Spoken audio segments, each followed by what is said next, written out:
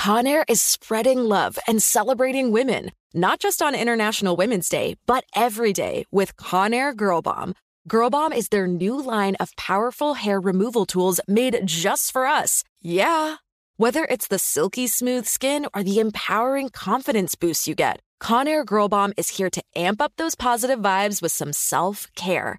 So to all the beautiful women out there, keep shining, keep being you, and treat yourself to some Conair Girl Bomb magic. You deserve it. Available at Walgreens.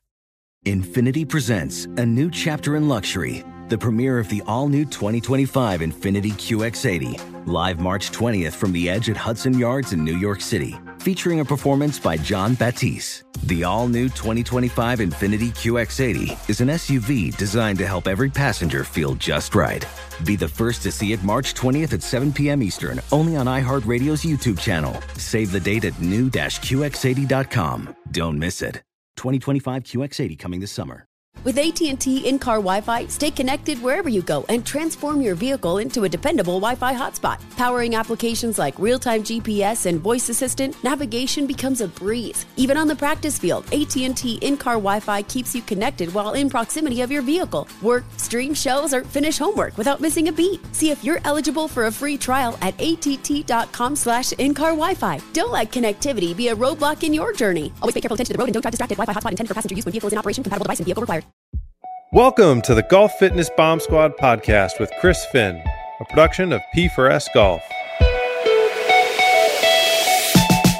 Welcome to the Golf Fitness Bomb Squad. My name is Chris, and I am so excited to be here with you today because I want to talk about the golf ball rollback and the science behind this. I think there's so much emotional firepower on, I guess I could say both sides of the argument. I think most people are on one side, but if you're in the USGA or the RNA, I think obviously you're on, we know what side they're on. And so basically what I wanted to address today is the actual implications that this is going to have for the, we'll obviously touch on the elite golfer, but obviously the 99+% of golfers that are the amateur golfers. And that's when we talk about who we work with at P4S Golf and the 10,000 plus individual golfers that we have data on from 13, actually from 10 years old. Actually, no, our youngest golfer is 8 years old, all the way up through 93 or 94 years old. And we have a ton of data. And what I want to make sure that we cover in this quick pod here is giving you the facts of data and what the impacts are going to be and where we see it going based on what we've seen trends, in terms of club head speed and some of the claims made by some people in favor of the rollback have been around. Well, athleticism is only going up, and golf courses are not going to be playable, for the next generation if we don't roll the ball back. So let's get into some specifics here. I think one of the and I got some notes here, so I want to make sure I cover everything.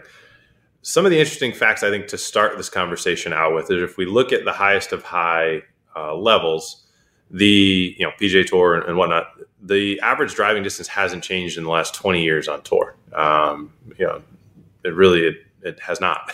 The longest driver back in 03, I think, was hitting at 321. The longest driver this year in 23 was hitting at 321. Literally zero change. So first of all, anyone who's telling you that the distances are getting longer is BS. Also, the scoring average hasn't changed. It's still right around 71, I believe. So, and this is actually was just, listening a couple days ago, or I was reading something, Lou Stagner, who's a huge data stats guy. Those are two unarguable stats. Scoring average hasn't changed on tour. Neither has club head speed or average or the longest hitter on tour. I think the other thing to take into consideration is what's happening in the amateur ranks. So obviously golf is at an all-time high. The game has grown a ton. The big discussion usually among the USGA and RNA is to grow the game of golf. Well, you have one of your largest segments of golfers, 50, baby boomers, and 60s. And we know statistically their distances already. The average person golfer doesn't do anything physically. And so their average distances are dropping 10 miles an hour a year. That's crazy. Like they're already losing distance. Like Father Times already does a golf ball rollback without having to touch the golf ball, just on the physical side of things, because golfers aren't doing the things that they need to do in general. Golfers are not known to be gym rats. So you're on the amateur golfer, effectively what's going to happen is you're now taking people who are already losing distance, generally from the age of 40. 41 is statistically, when we look at our data set, kind of people fall off a cliff, and physiologically speeds tend to really kind of start to drop, right? So you're already, for 40 plus, age 40 plus golfers you're already losing lots of distance. And if we look at where does a lot of the money in golf come from, that's obviously country clubs or people with disposable income going on big golf trips. This is probably the largest section of golfers. They are already losing distance, and we're going to take away more distance by changing out golf balls.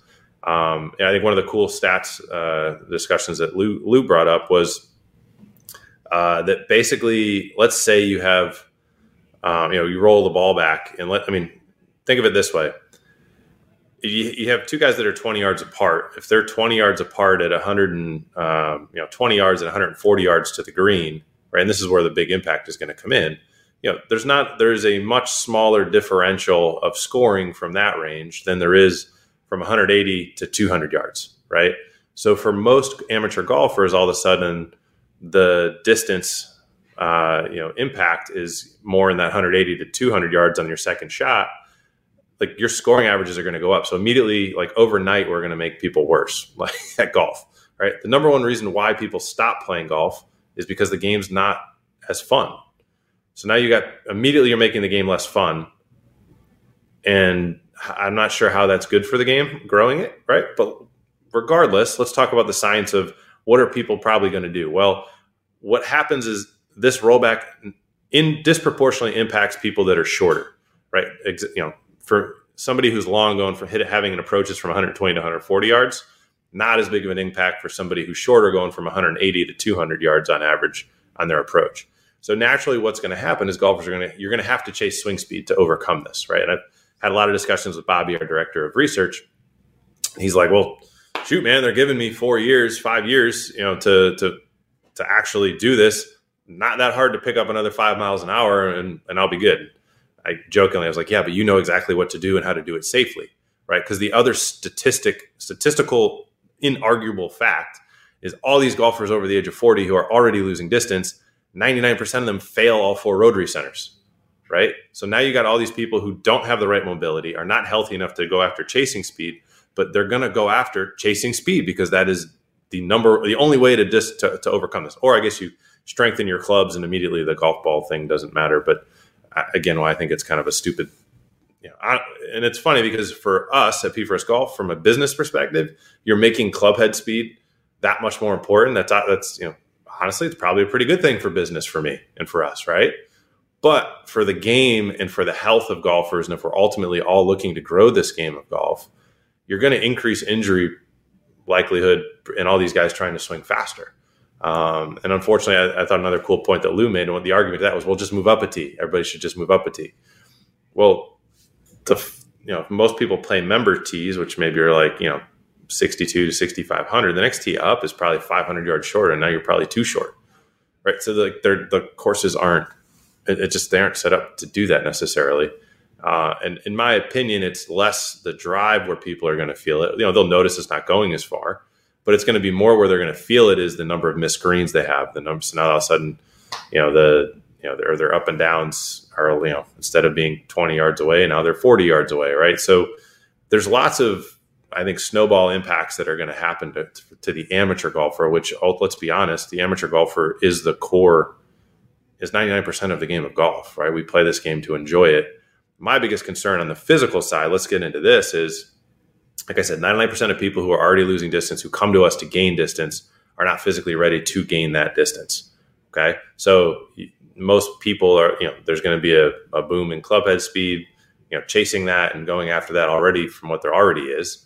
People are going to get hurt more. When they get hurt, the average golfer, when they get hurt, misses 2 weeks of time, right? Well, now you're going to get more golfers getting hurt, missing more weeks of time. So now your rounds played are going to go down, right? So again, continuing to fail to see how this is better for the game of golf.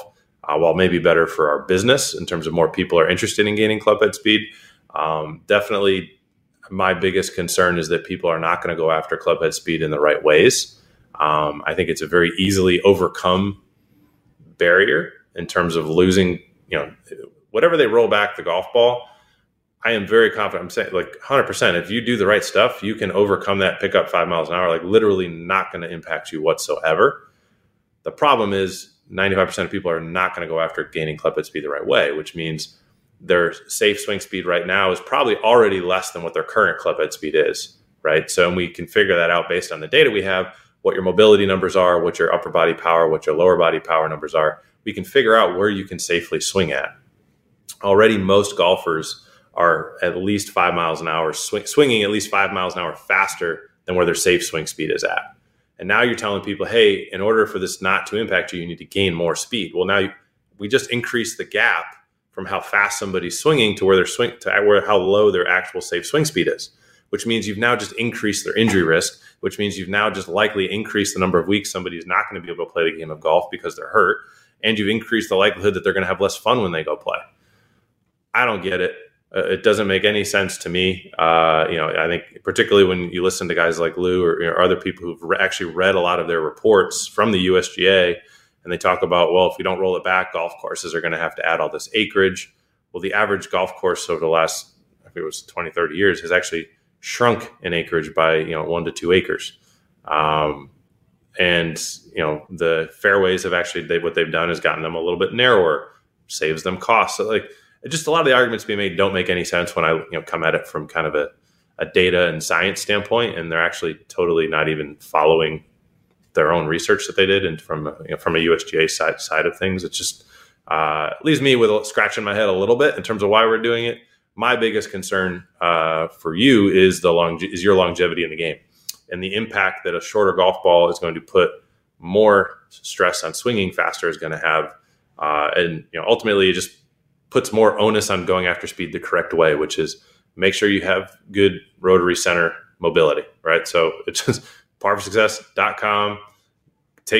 Go to this to figure out what your safe swing speed is. You'll go through the rotary center training, like literally do that. That just because the level of importance of that, the assessment and knowing what your safe swing speed is and trying to figure out what you need to do to fix that. It was already at very high importance level. We just went to DEFCON 5 if this is what actually is going to occur in the game of golf. So while, I guess to wrap it up, while I feel like ultimately it's probably good for business, I don't think it's good for the golf game. And I really am, not a fan of what they're doing. I don't understand why. I'm obviously going to continue to do research, talk with all the people in the industry that I know that have kind of back of scenes knowledge, and but nobody that I have talked to in the ball industry, in the know in any of the organizations has been able to really kind of truly give me an answer that is definitive. I think a lot of the data and research being used at this point is still philosophical and not necessarily proven. And a lot of the arguments actually have been proven the other way. So I hope that's helpful in terms of, with golf rollback, obviously we'll do the biggest impact that we'll see on the golf course is going to be that approach shot, going to be a bit longer. The biggest impact psychologically is going to be, we're going to, I guess if you want to fix it, go after club head speed becomes now more important. The concern is that most people don't go after club head speed in the right way. They don't address their mobility. They don't make sure they're strong enough. They just skip step 1 and step 2 and go right to step 3, which is swing clubs really, really fast and try to get as fast as possible. And that unfortunately leads to a lot of injury and really threatens our longevity. My bigger concern is just a golfer who freaking loves this game is the average longevity or length of time people can play golf is going to decrease, as we get older. So,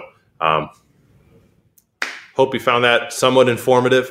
I'd be curious to hear what you guys all think about the rollback and thoughts there, but more to come on that. But just wanted to, it was just kind of top of mind this morning. So wanted to get this recorded for you and out there, as it definitely is top of a lot of people's minds. So hopefully we diffused a few myths about this rollback and give you some actual facts of what to look for.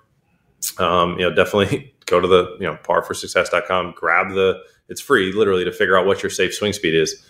We got 4 years. Let's start planning for it. I've not met a single golfer in the over 10,000 that we've worked with who has not been able to pick up enough speed to basically totally negate the ball rollback. So it's 100% doable to fix it. We just want to make sure you do it the right way. So thanks for hanging out, and look forward to hopefully dropping some more bombs on the next episode for you.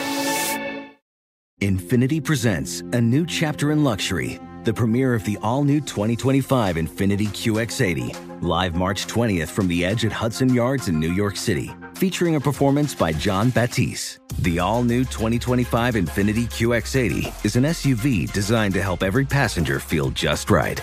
Be the first to see it March 20th at 7 p.m. Eastern, only on iHeartRadio's YouTube channel. Save the date at new-QX80.com. Don't miss it. 2025 QX80 coming this summer. Introducing the Lisa Chill Collection, your answer to hot nights. These mattresses beat the heat with ultra-cool covers, whisking away heat for the perfect sleep temperature. Save up to $460 on Chill mattresses and get 2 free pillows when you shop now. iHeart listeners can save an extra $50 off by visiting lisa.com/iHeart. That's LEESA.com/iHeart. Exclusions apply. See lisa.com for more details. Did you know that most salads travel over 2,000 miles to reach your plate? But not with 80 Acres Farms. Their crisp salad greens and herbs are food less traveled, going from farm to store in days, not weeks.